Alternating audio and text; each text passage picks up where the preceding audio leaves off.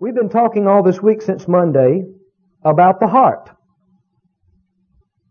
and the big part that the heart plays in receiving healing. You do realize that you receive with your heart. You receive from God with your heart, not with your head, not with your body per se, but with your heart. The Bible says, "For with the heart man believes." In these verses you see some very enlightening statements. Proverbs 4, beginning again with verse 20. He said, "My son, attend to my words, incline thine ear unto my sayings. Let them not depart from thine eyes, keep them in the midst of thine heart, for they are life unto those that find them, and health to all their flesh. Keep thy heart with all diligence, for out of it are the issues of life." Oftentimes, we'll just stop reading or quoting at this 22nd verse, but all this goes together. And I think you can certainly see that verse 23 has to do with healing.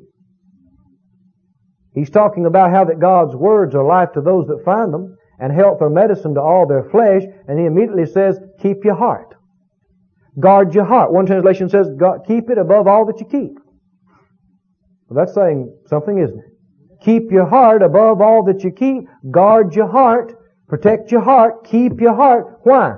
Because out of it, out of your heart, are the issues of life, and come the issues of life. Well, that sounds like healing. What is it that heals your body? Well, it's the life of God.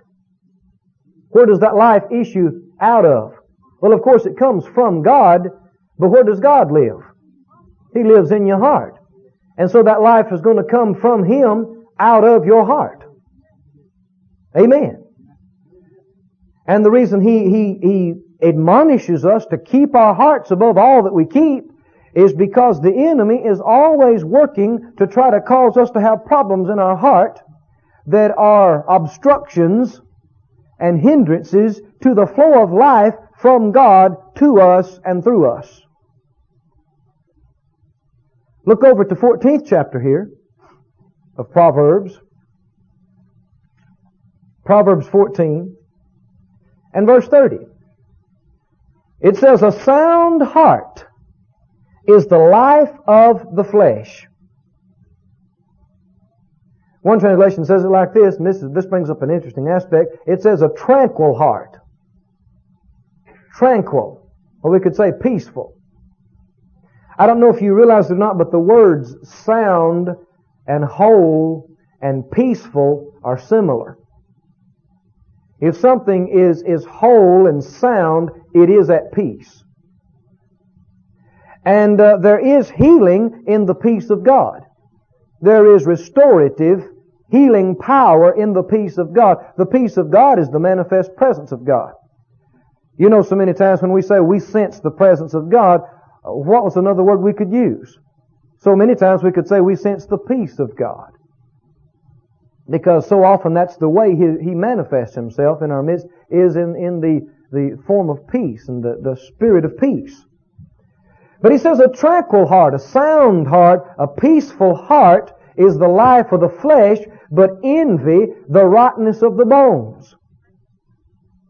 So if your heart's in good condition, that's going to affect the flesh.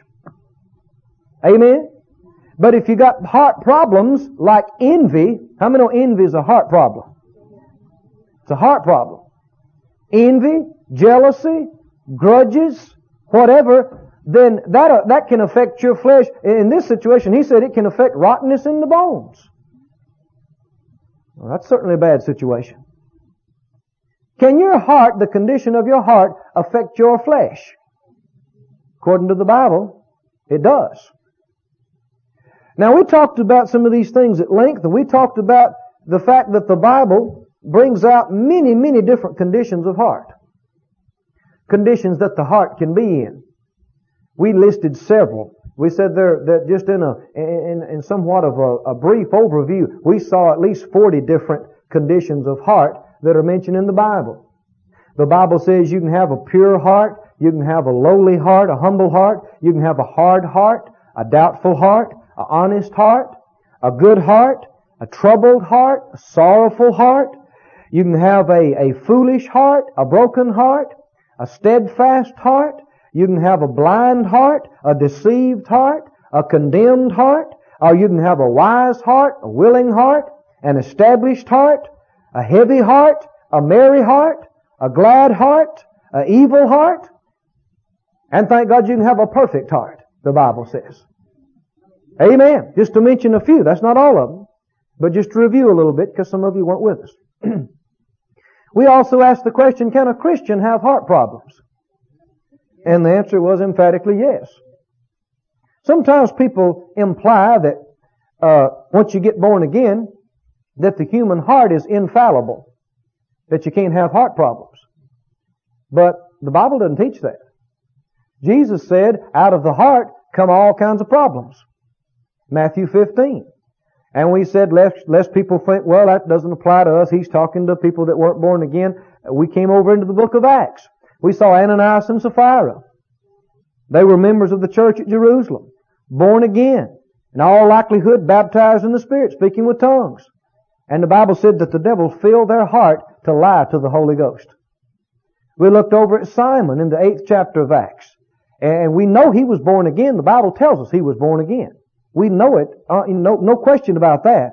And their indication is that he also had been baptized with the Spirit and spoke in tongues, and yet Peter told him, your heart is not right in the sight of God. Didn't tell him he wasn't saved. How many of you can be saved and your heart not be right in certain areas? So we're asking and answering the question, can a Christian have heart problems? And the answer is yeah. You can have, some of these things we mentioned. You can let stuff get in your heart. Now don't misunderstand me. You see, bad things are not going to come from the inside of your heart from the Holy Ghost. You understand? But there are bad things from the outside that if you let them, they can get in. Amen? They can get in your thinking. And it always comes, if things that affect your heart have to come through the doorway of your mind. That's an important statement. Don't be afraid that something's just going to get in your heart and you're going to have bad things in your heart. No, it's entirely up to you whether you let it in or not. And bad things are not going to get in your heart just because a thought crosses your mind. But if you begin to entertain wrong thoughts and you meditate upon them at length, eventually that'll begin to, your mind will be affected by it first. And if your mind stays affected with it long enough, it'll begin to affect your heart. Amen. So, how many know we ought to be very careful about our minds? And where he said, keep your heart. And one translation said, guard your heart. How can you guard your heart? Be careful. We mentioned to you yesterday how you could get full of something in your heart. How you could get your heart full. And we talked about that you need to be full of the Spirit. Amen? And we got happy about it. Isn't that right? Those of you that were here. And, we talked about how that people are full of all kind of things, sometimes except the Holy Ghost. And how can you tell what folk are full of? Well, listen to the mouth. Bible says out of the abundance of the heart, the mouth speaks. Whatever you're full of, it'll come out of your mouth. Amen. Well, how can you, let's say you're full of junk and you want to get full of faith. You want to get full of the Spirit. How can you do it? We gave 3 specific keys to getting filled with the right thing. We said, number 1, you need to hear the right thing. Amen. Number 2, you need to meditate on the right thing. And you need to say the right thing.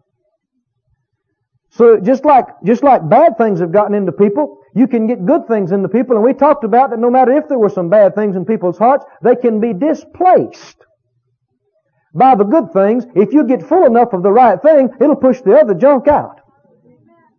Amen. Thank God we can be full of faith.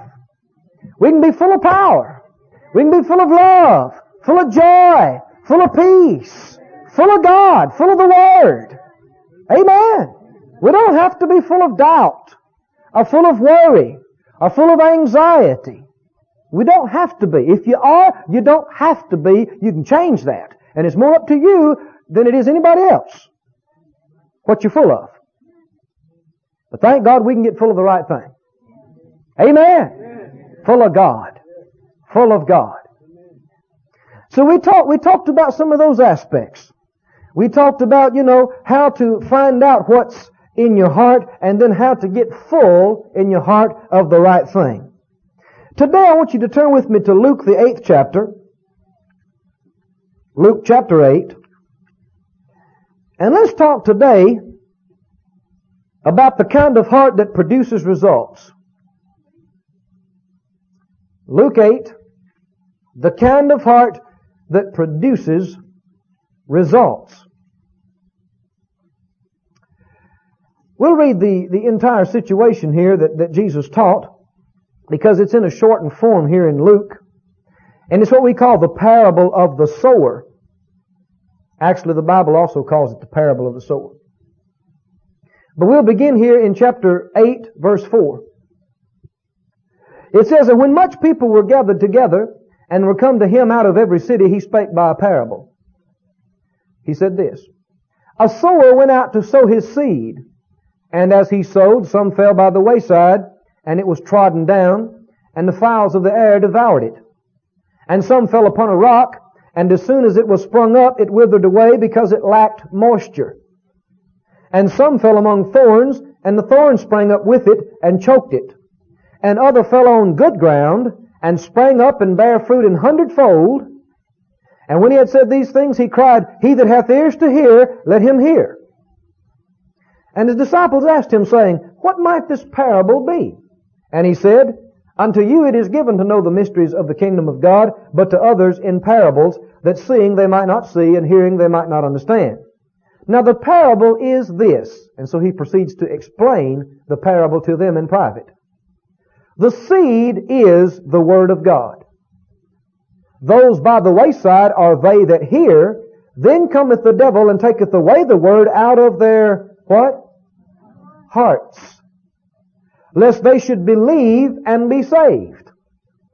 They on the rock are they which, when they hear, receive the word." Now let's just stop right there. When we say receive where? Receive it in your heart. Even though it doesn't say that, we understand that. Receive the word into your heart, you see, with joy, and these have no root, which for a while believe, and in time of temptation fall away. And that which fell among thorns are they, which when they have heard, go forth and are choked with cares and riches and pleasures of this life. In other words, they were too full, their heart was too full of other things. Isn't that right? And it was choked out, you see, and they brought no fruit to perfection. But verse 15. "But that on the good ground are they, which in an honest and good," what? "Heart, having heard the word, keep it and bring forth fruit with patience." Hallelujah. I like this parable, don't you? I like all of Jesus' teachings. Amen. If he had tapes out, I'd have all of them. Amen. With backup copies. But we have, this is an excerpt from one of Jesus' sermons. You understand this? This was the day he was teaching and preaching. And we have an excerpt of his sermon and also a backroom explanation to his disciples. How many know we ought to treasure these things? These things ought to be the most precious things we know of. Amen? You know, this is the same thing as sitting in the crowd and looking at Jesus and hearing him teach. Same thing. How many knew if Jesus was teaching in a certain place, you'd want to go to the meeting? Is that right? But did you know in a very real sense, His Spirit is in every one of our services. Amen. And if people are yielding to Him, even though they are not personally Jesus, yet Jesus is ministering to us by His Spirit through different parts of the body. Amen. And really when the Lord says something to us, the quickening of His Word, the inspiration of His Spirit, it wouldn't be any more Him if He descended through the ceiling in bodily shape and form and said it in the flesh personally. It wouldn't be any more Him, and it wouldn't be any more steadfast or trustworthy. Amen. That's the truth. than what He said in the Bible, and what His Spirit is inspiring, and quickening to us as we hear His words. But this is a tremendous parable. He said that the sower went out and sowed the seed, and he describes 4 different kinds of ground that the seed fell on and the results of each one. And of course, just to shorten it, only one of these types of ground produced any fruit or crop. Now he said to us when Jesus explained the parable, He said that seed represents the Word of God. The seed is the Word. Now the Bible calls the Word seed. The Bible tells us over in 1 Peter 1 that we're born again, not of corruptible seed rather, but we're born again by the incorruptible seed of the Word of God.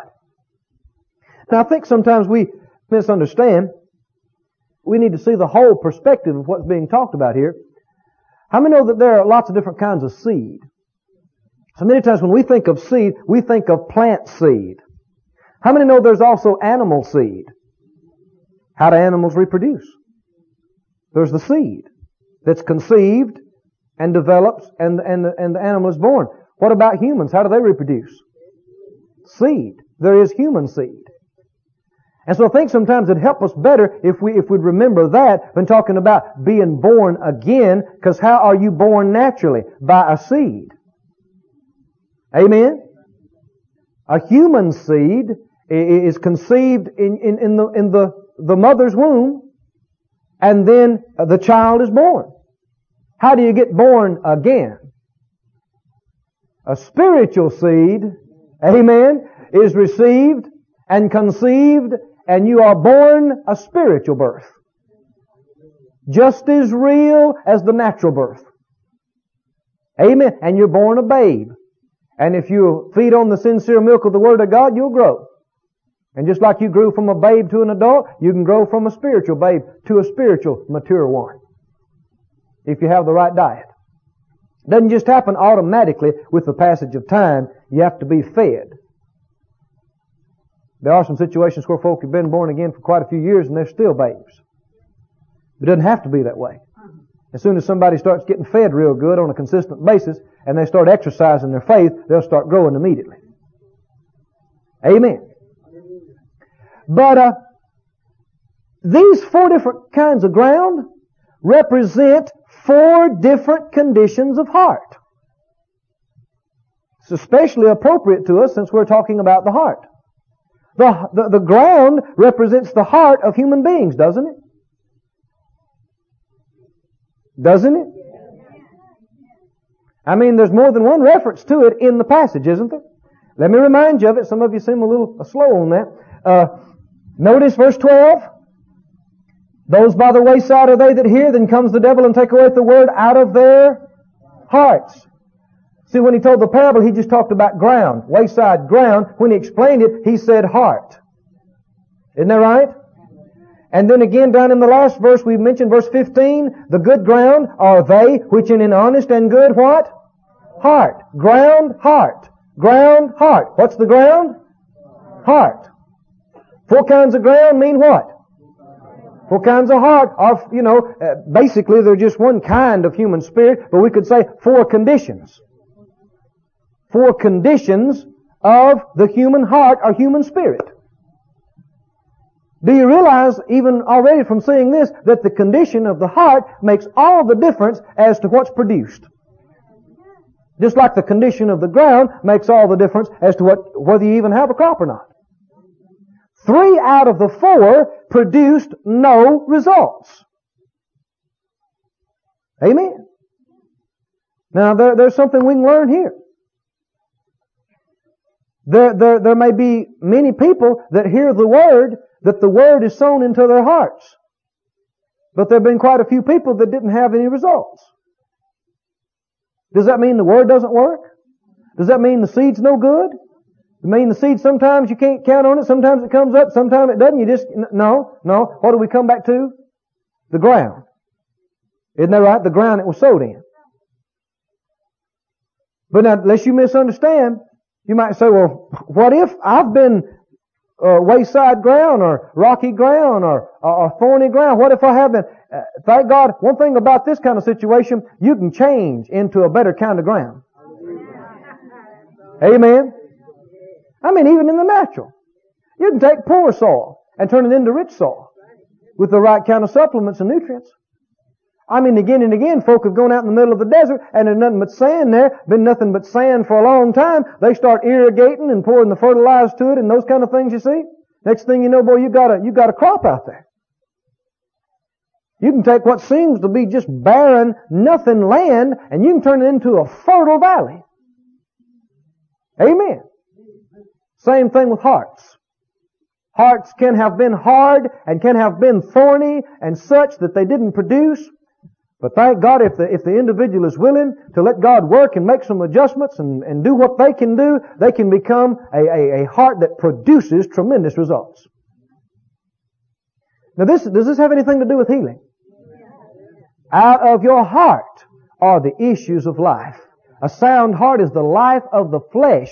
I mean, if we're talking about healing, we're saying we want a healing crop. Isn't that right? If we want healing, we want a healing crop. Well, where's that healing crop going to be grown at? In the ground of our heart. It's the ground right here. Amen. It's the seeds right there in the book. Amen. If we got the right kind of heart and we'll plant that seed in there and keep it, we will have a healing harvest. Amen. Just as sure as farmers plant their crops in the spring and reap in the fall, it'll happen. Even more sure, it's possible that a natural seed might not come up. But with God's seed, it's called incorruptible seed. Amen. Let's talk about the kind of heart that produces results. Look at verse 15 again. This is the kind of ground that you and I are going to be. Notice I said are going to be. Amen?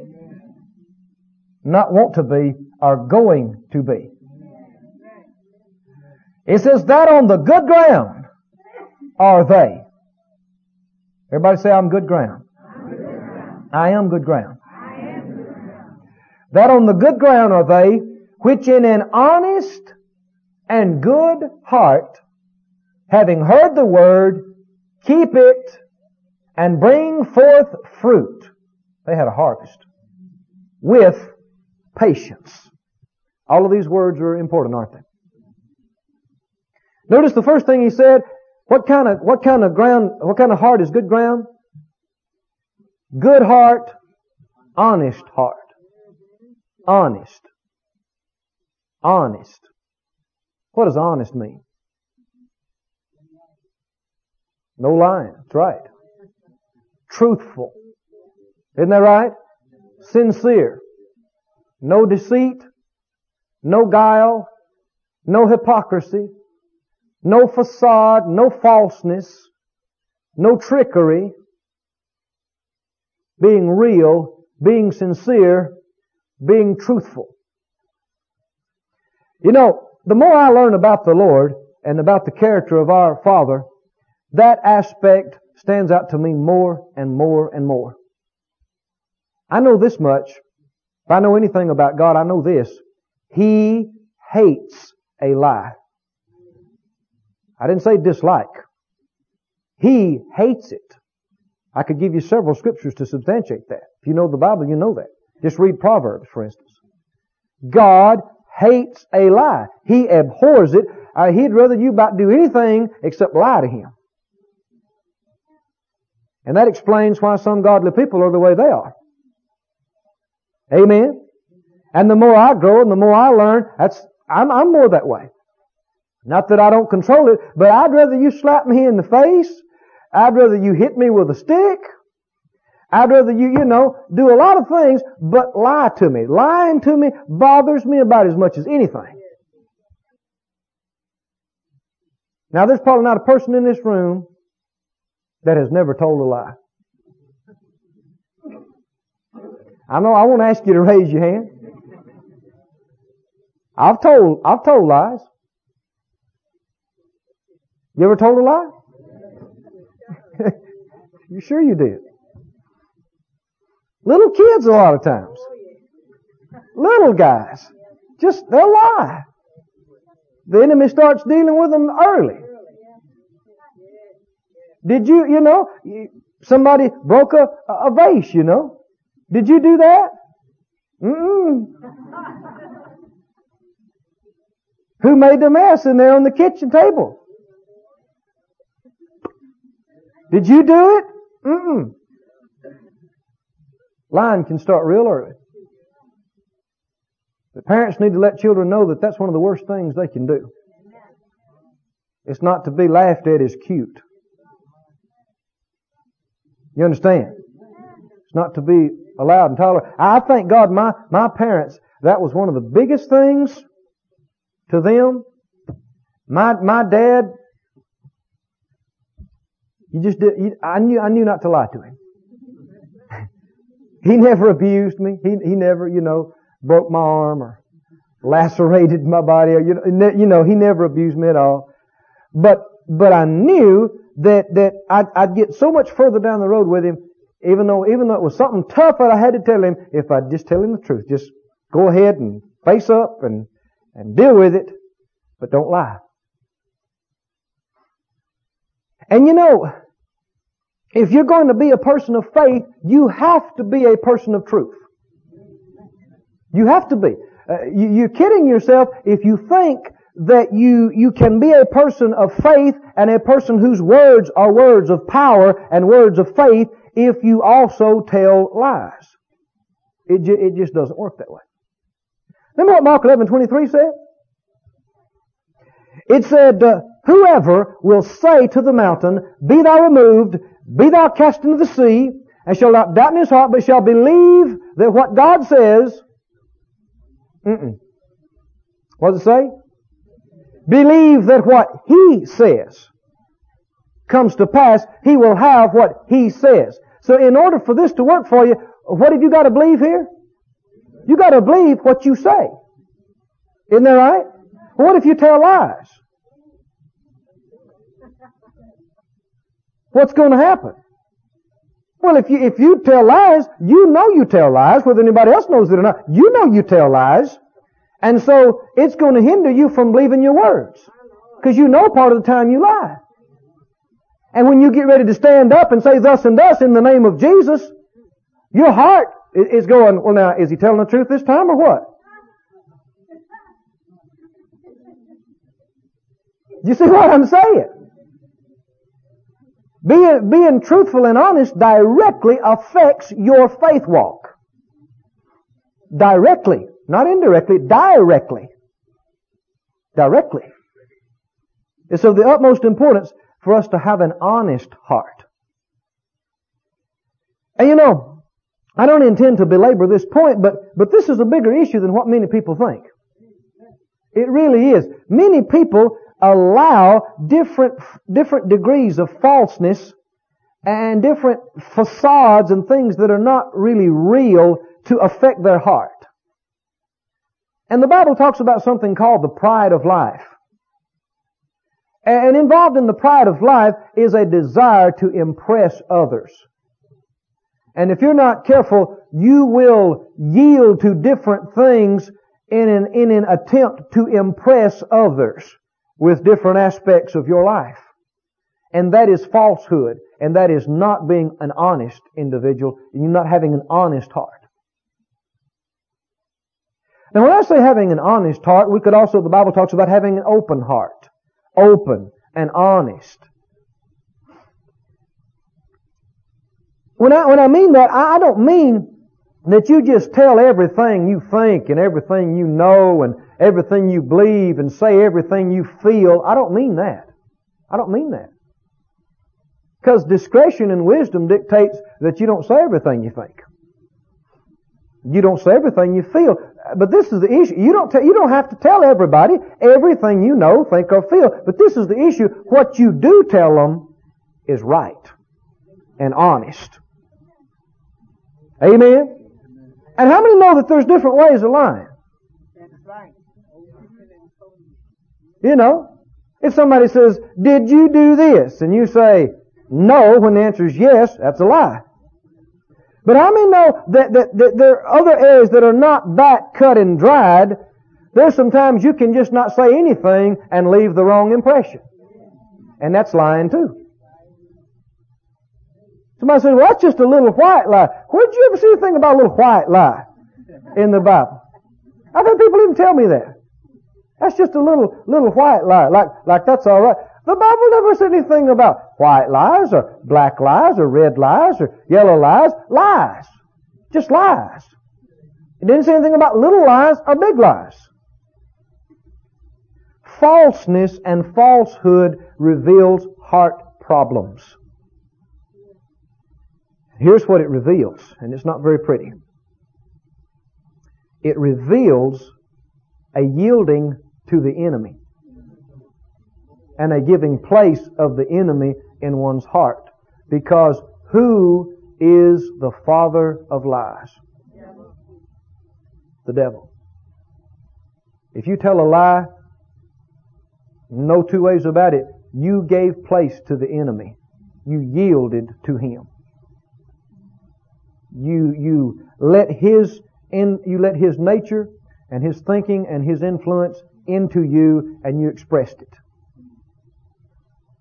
Like I said, we've all done it. But it's ugly. Isn't it? I said, it's not some little small thing. Well, that's all. You know, everybody tells lies once in a while. That's all. No. It's not all right at all. You know, if people ever could really, I'm convinced of this, that if people could see in the Spirit and see and hear and smell what they're yielding to, they would be aghast. They would be absolutely, they'd abhor what's going on. Because demons are not nice. That doesn't mean you're possessed. It just means you're fellowshipping with the wrong spirit. Amen. You need to understand, all falseness is of the devil. All of it.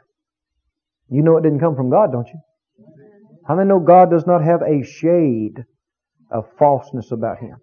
Not any remnant, any slight variant form of deception or falsehood.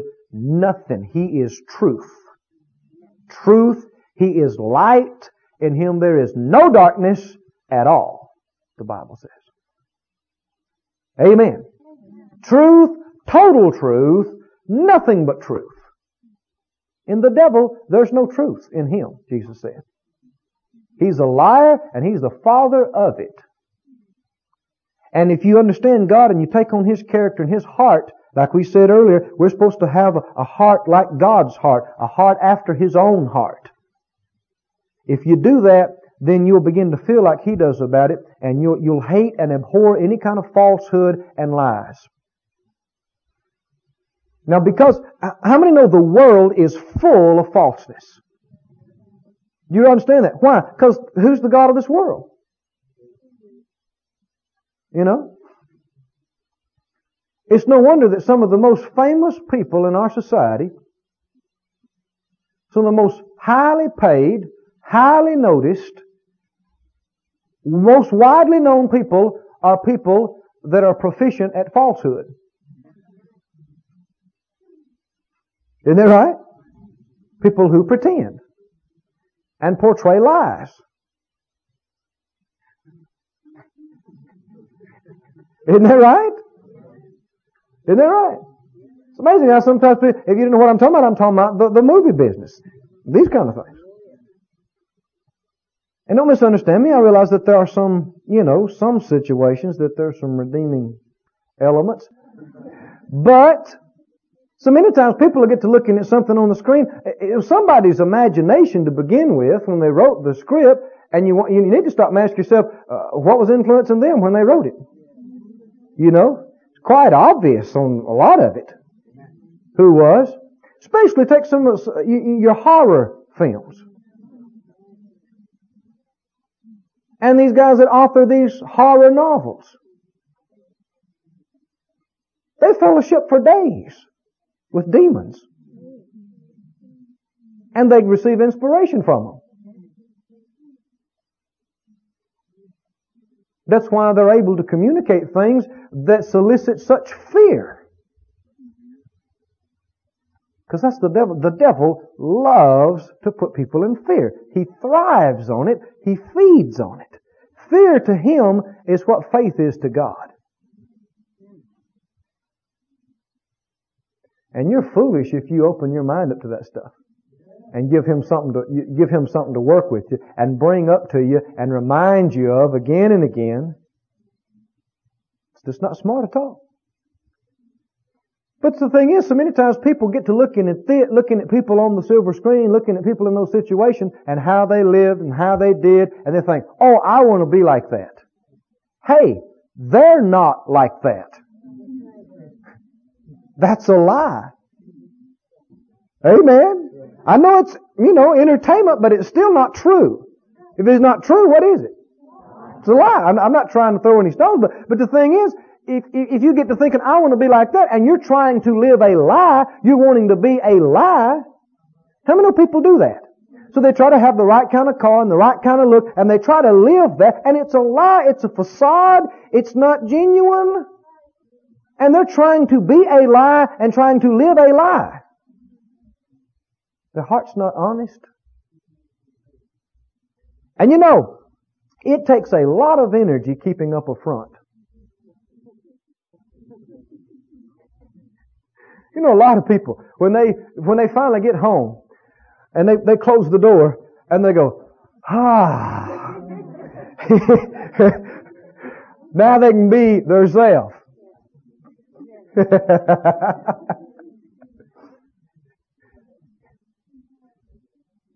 Many people pull off many different false apparatuses physically, but even more so, people pull off false apparatuses spiritually and mentally. They pull off their spiritual face and they dispense with their spiritual vocabulary. Hallelujah. Glory to God. Believe God, brother. Yes, amen. And they go back to being them. How many of you can put on your church hat? You can go your charismatic cap. Your spiritual face. God hates falsehood. Understand that. He despises it. He abhors it. And if you have falsehood in you, it will hold you away from God. It will hold you away from Him. It will put distance between you and Him. Remember what Jesus said in John 4? He said, they that worship God must worship Him how? In spirit and in truth. Truth. Truth. When you come to worship God, you have to have an honest heart. You can't have any fronts. Other people might think you look good and you're doing God good, but God looks right at your heart. And He says, false. It's not real. And that's like a wall between you and Him. But if you can get that falseness down and just be honest and real with Him, you can worship Him and you can fellowship with Him. You cannot really worship God without humbling yourself and without being real. Without being real. Being genuine. You can't really worship Him unless you do that. Thank God for truth. Amen? Truth. The Bible talks about the love of the truth. The love of the truth. I love the truth, don't you? I love the truth. In fact, I'll say this may sound like an over-exaggeration. I love the truth above all things and everybody. What do you mean? Aren't you supposed to love Jesus above all things? Who do you think I'm talking about? He said, I am the way and what? The truth. The truth. When you say I love the truth, you're saying I love the Word. Who is the Word? I love Jesus. Who is Jesus? I love God. Amen. Do you love the truth? Love the truth. Love the truth. Love the truth. Say, I love the truth. Hallelujah. So what kind of heart is a heart that produces results? It's an honest heart. Amen? It's a good heart. Honest heart. You know, you can tell honest hearts too. At least I can. I can tell. You don't have to spend a lot of time with people either. My wife and I, oftentimes in our travels, you know, we'll meet somebody, just be with them for a few minutes or something, and we might be going back our way or something, and I'll just look over there and say, you know, they got a good heart. She'll say, yep, yeah, I know what you mean. They got a good heart. What do you mean? Honest. Real. Doesn't mean they know everything. Doesn't mean they've arrived. Doesn't mean they got every area together, but they got a good heart. They're honest. They're sincere. They're genuine and real. And boy, if somebody's got that, God can do something with them. God can do something. Yeah, they might make some mistakes. They may mess up on some things, but God can get them out of it. He can redeem them. He can turn it around if they got that. A heart that's humble and real and sincere and honest and quick to repent. That kind of a heart, a good heart. Good heart. They might be confused in their head, but they got a good heart. How many of there's a big difference? Because there's the other situation where somebody, their head, they got it lined out. And it sounds real good with what they say with their head, but you can tell their heart. It's not something you perceive intellectually. It's not something you perceive physically. It's something you perceive spiritually. You can sense it. And I suppose you grow in these things too over the years. But you sense things. Just be as honest and sincere as you know how. You know, sometimes you just have to make an extra effort, don't you, to make sure people know the truth. I've had people before where God used me in a certain way, in a service maybe, and it appeared fairly spectacular. And I've had people before, they said, well, wasn't that great? This happened or that happened. And sometimes I had to burst their balloon. Say, well, what about this? What about this? And I'd say, well, I already knew that. You did? Yeah. Well, I thought, yeah, I know, but I already knew some of that. Oh. What about this? What about that? Well, it wasn't quite like you thought. It was like this. I know sometimes all you have to do is say nothing. Leave the wrong impression. And your flesh likes that because your flesh likes to be elevated. Isn't that right? But that'll hurt you. I said, that'll hurt you.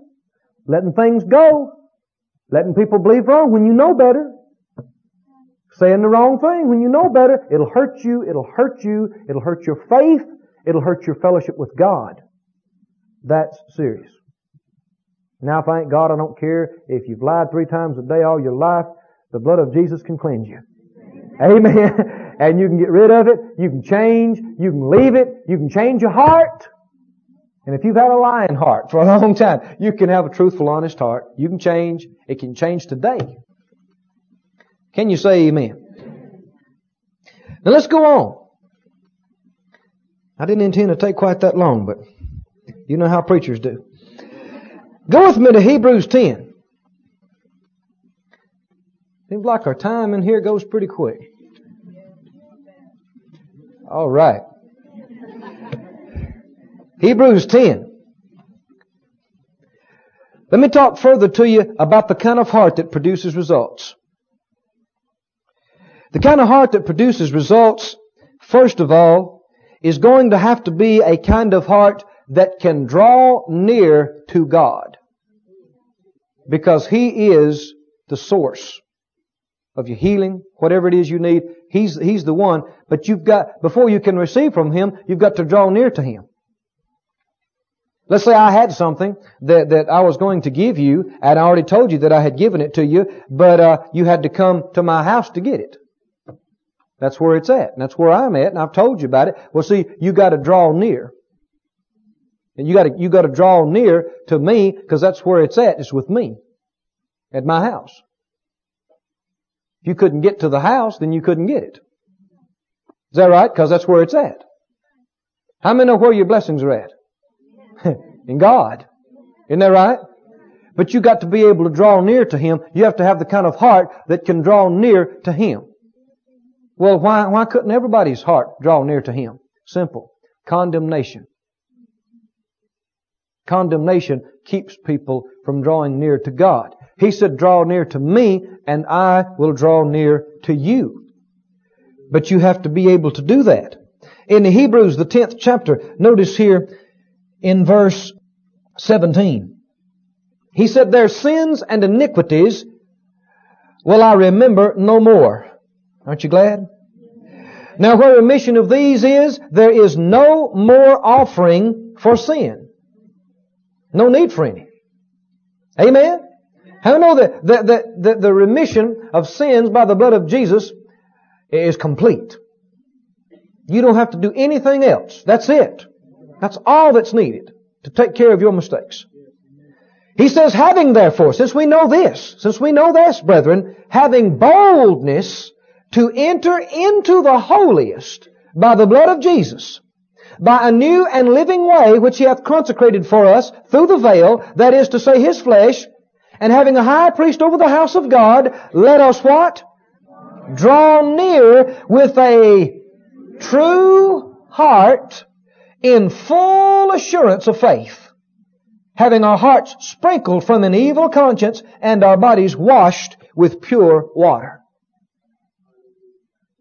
To be able to receive from God and produce results, you first have to be able to draw near to Him. Have to be able to draw near to Him. And the thing that will hinder you and keep you from doing that is a condemned heart, a guilty conscience, we could say.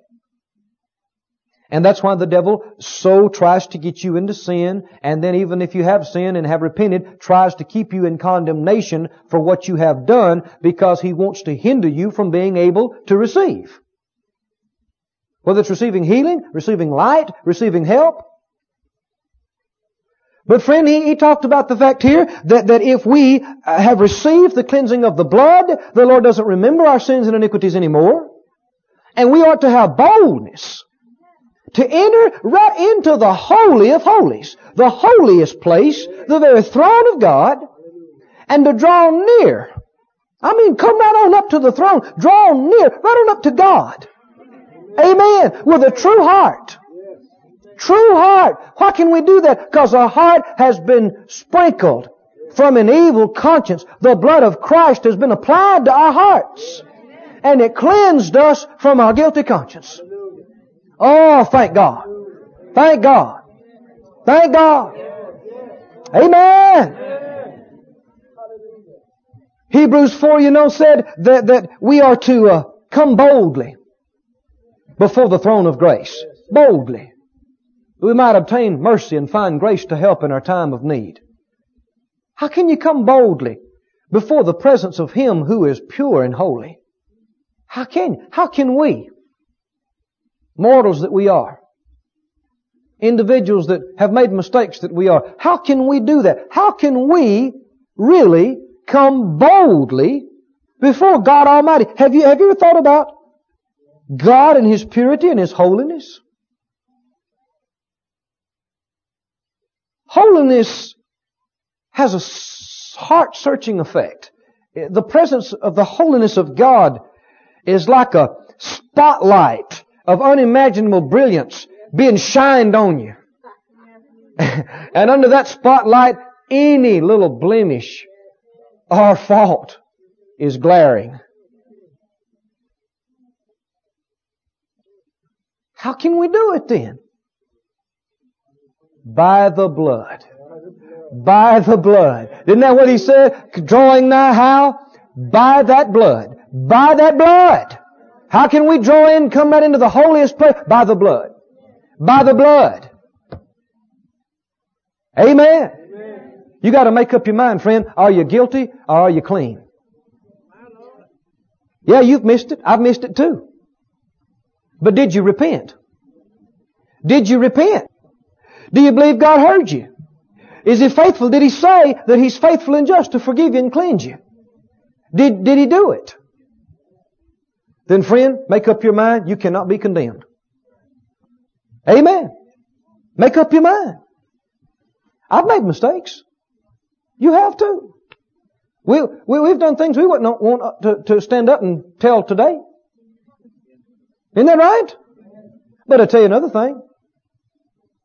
If you brought it up to me right now, I refuse to be condemned over it. Amen? I refuse to go around the rest of the day with shame about it. I refuse to be embarrassed about it. I refuse to. Why? Because I'm clean. I said I'm clean. I'm clean. I know I'm clean. Amen.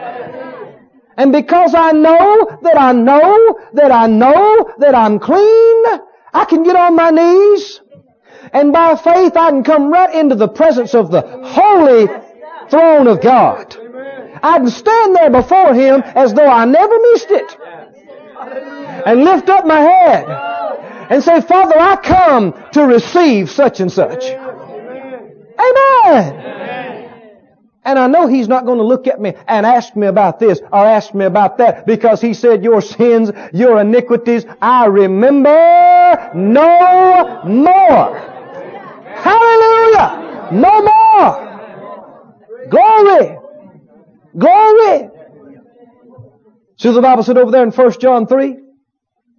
It said, if our heart condemns us not, then have we confidence toward God, and whatever we ask we receive of Him. Glory to God. If. See, many times that's people's problem. Healing is yours. I don't care what it is you need. It's yours. God has it. It's bought and paid for. He's holding it. But so many times people lack the boldness, they lack the confidence to come and draw near and come right up in the presence of God and lay hold of it with their heart and receive it. They lack that confidence. Because they got things hanging over their head that they don't forget and won't turn loose. Sometimes people have told me, yeah, but Brother Keith, you don't know what I've done. And I said, yeah, and you don't know how powerful the blood is. Don't make any difference what you've done. The blood is powerful to clean.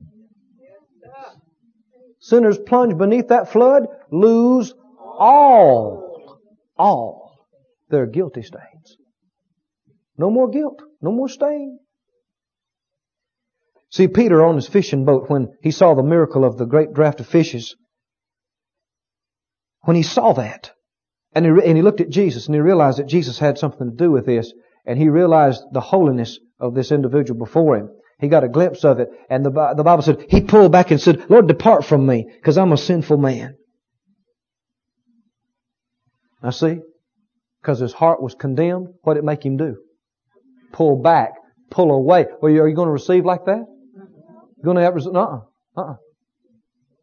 You see, sin consciousness causes you to draw back and fear. But righteousness consciousness causes you to be bold and draw near. Amen? Did you hear that? Sin consciousness, being conscious of sin and mistakes and past failures, causes you to draw back and fear. You won't receive like that.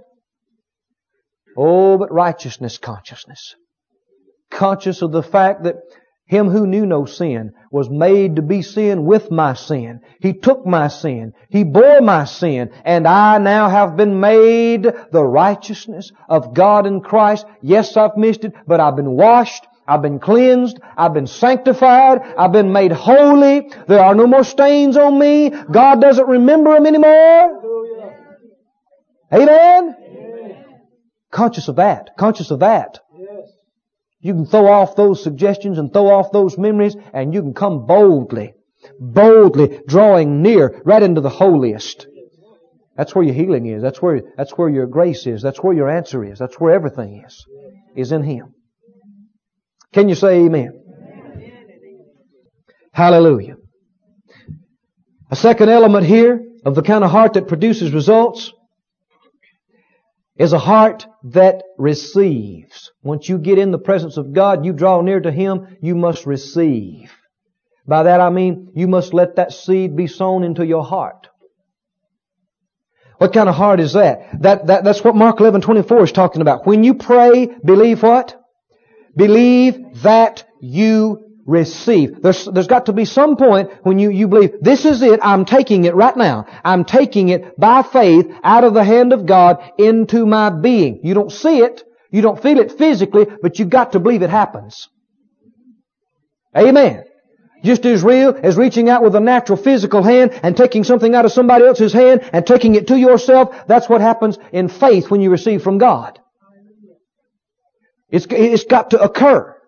You've got to, at some point, you've got to be bold enough and confident enough to come right up in the presence of God by faith. All of it's by faith. And say, Lord, I know that healing is mine. I know that it belongs to me. And in the name of Jesus, I believe that I receive.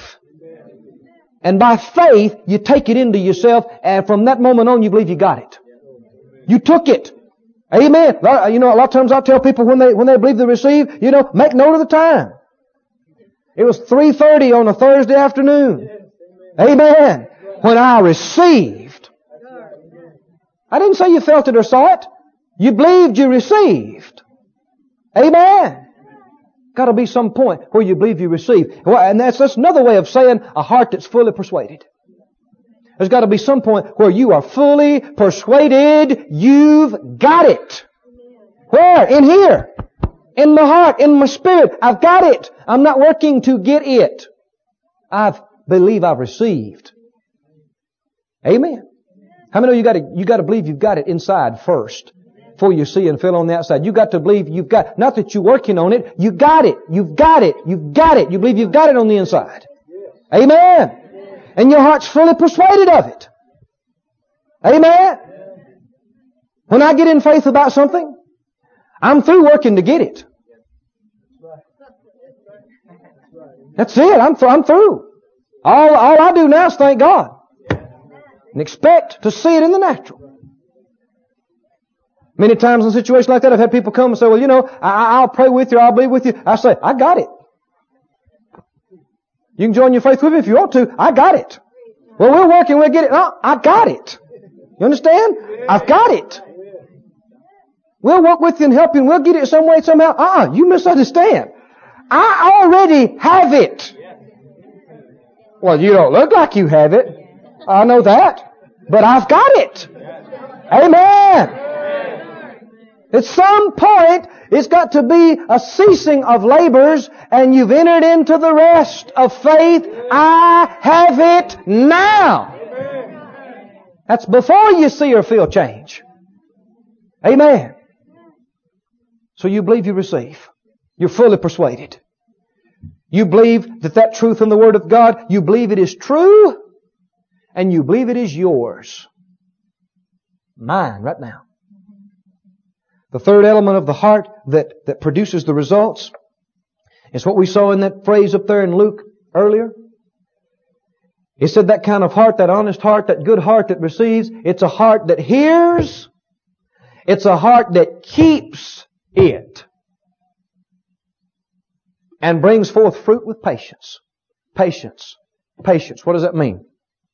You got to have a heart that once you believed you've received, you have the tenacity to keep believing that as long as it takes. They bring forth fruit with what? Patience.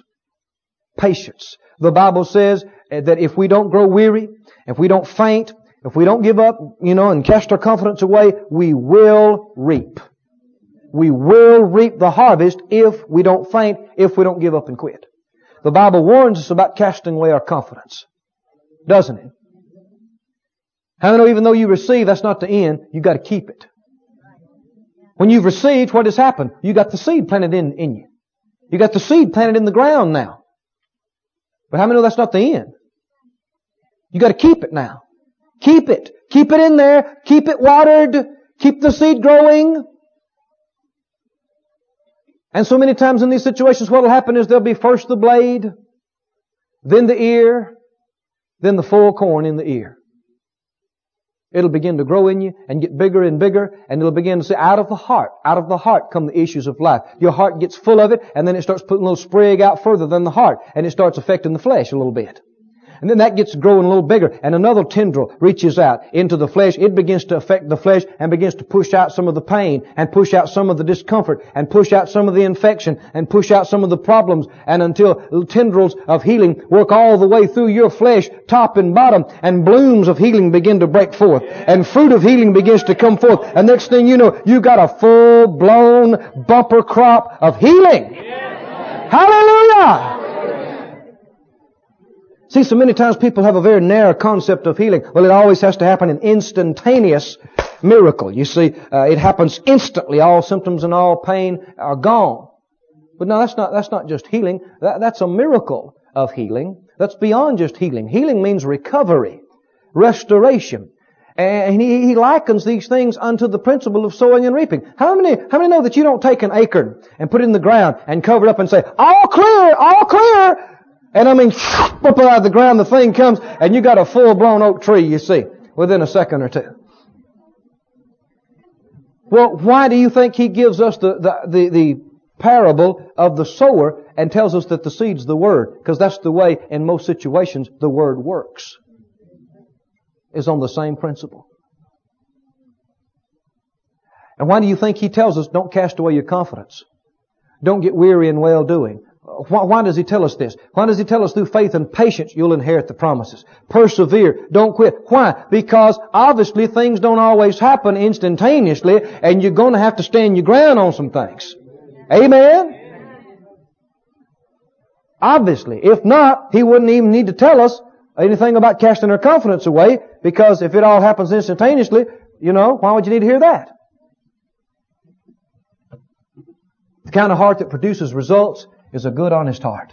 It's a heart that's uncondemned, a heart that's righteous, a heart that draws near to God, a heart that receives with a solid, settled conviction of full persuasion. It's mine, I've received it now, and it's a heart that keeps with patience what it has received. Feel good, feel bad, get better, get worse, sunshiny, cloudy, makes no difference. It believes the same thing, it holds on to it, and it believes that Word is working mightily in it.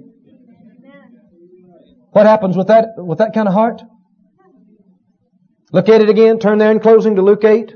Look at it. What happens? How many know this? How many know this works for everybody? Everywhere. This is a principle of the Word. This is a principle of God. Verse 15. But that on the good ground. Everybody say, I'm good ground. That on the good ground are they which in an honest and good heart. Everybody say, I've got an honest heart. You're being honest now, aren't you? So I've got an honest heart. And a good heart. And I will have an honest and a good heart. It says they having heard the Word. Have you heard the Word? Sure you have. You heard the Word about healing? Sure you have. Many of you several times. Having heard the Word. And of course implied in that is some other things that he's mentioned already. They heard the Word and they received it. But then what does he say? Keep it and bring forth fruit. Oh, I like those three words. Bring forth fruit. What does that mean? That means there is a manifestation of healing. That means the money comes in. That means you get the answer. Hallelujah! That's what it means. And bring forth fruit with patience. Didn't happen overnight. Took some patience. Amen? But they got a crop. Glory to God. Glory to God. I grew up on the farm, and we had crops. Usually bigger than what I wanted. I don't mean we had a little 6x9 plot out in the backyard. This is out in the country. They planted things in acres. Not feet, acres. How many know acres? Acres. And it's one thing to work stuff with big 6 and 8 and 10 row machines. It's another thing to work them with 2 pick ears, you see. 5 fingered machines. And We'd say, Mom, Granddad, they were the chief planters. Let's don't plant so big this time. They'd get carried away. Next thing you know, we got an extra acre of this and extra 2 acres of that. And you're thinking, oh boy. And you know, not too many people around. I had little friends that would come over and play with me. And boy, when Mom said something about the garden, they were gone. I mean, they're out of here. And not too many folk are around handy during planting time or hoeing time. You understand what I'm saying? Oh, but harvest time. When all those big red tomatoes are on the vine, all that fresh corn and fresh beans and fresh peas and fresh cucumbers and fresh peppers and fresh watermelon and fresh cantaloupes. Then you had lots of friends drop by that you hadn't seen in a long time. See, people like the harvest mode. They like that. How many know you don't have a harvest unless you plant, unless you water, unless you work, unless you wait, and let nature take its course and let it grow? Isn't that right? Well, friend, there are a lot of people who get ready to shout with you in your harvest. Amen. Maybe, you know, you may look around sometimes during planting time and working time and, man, where's everybody at? But that's all right.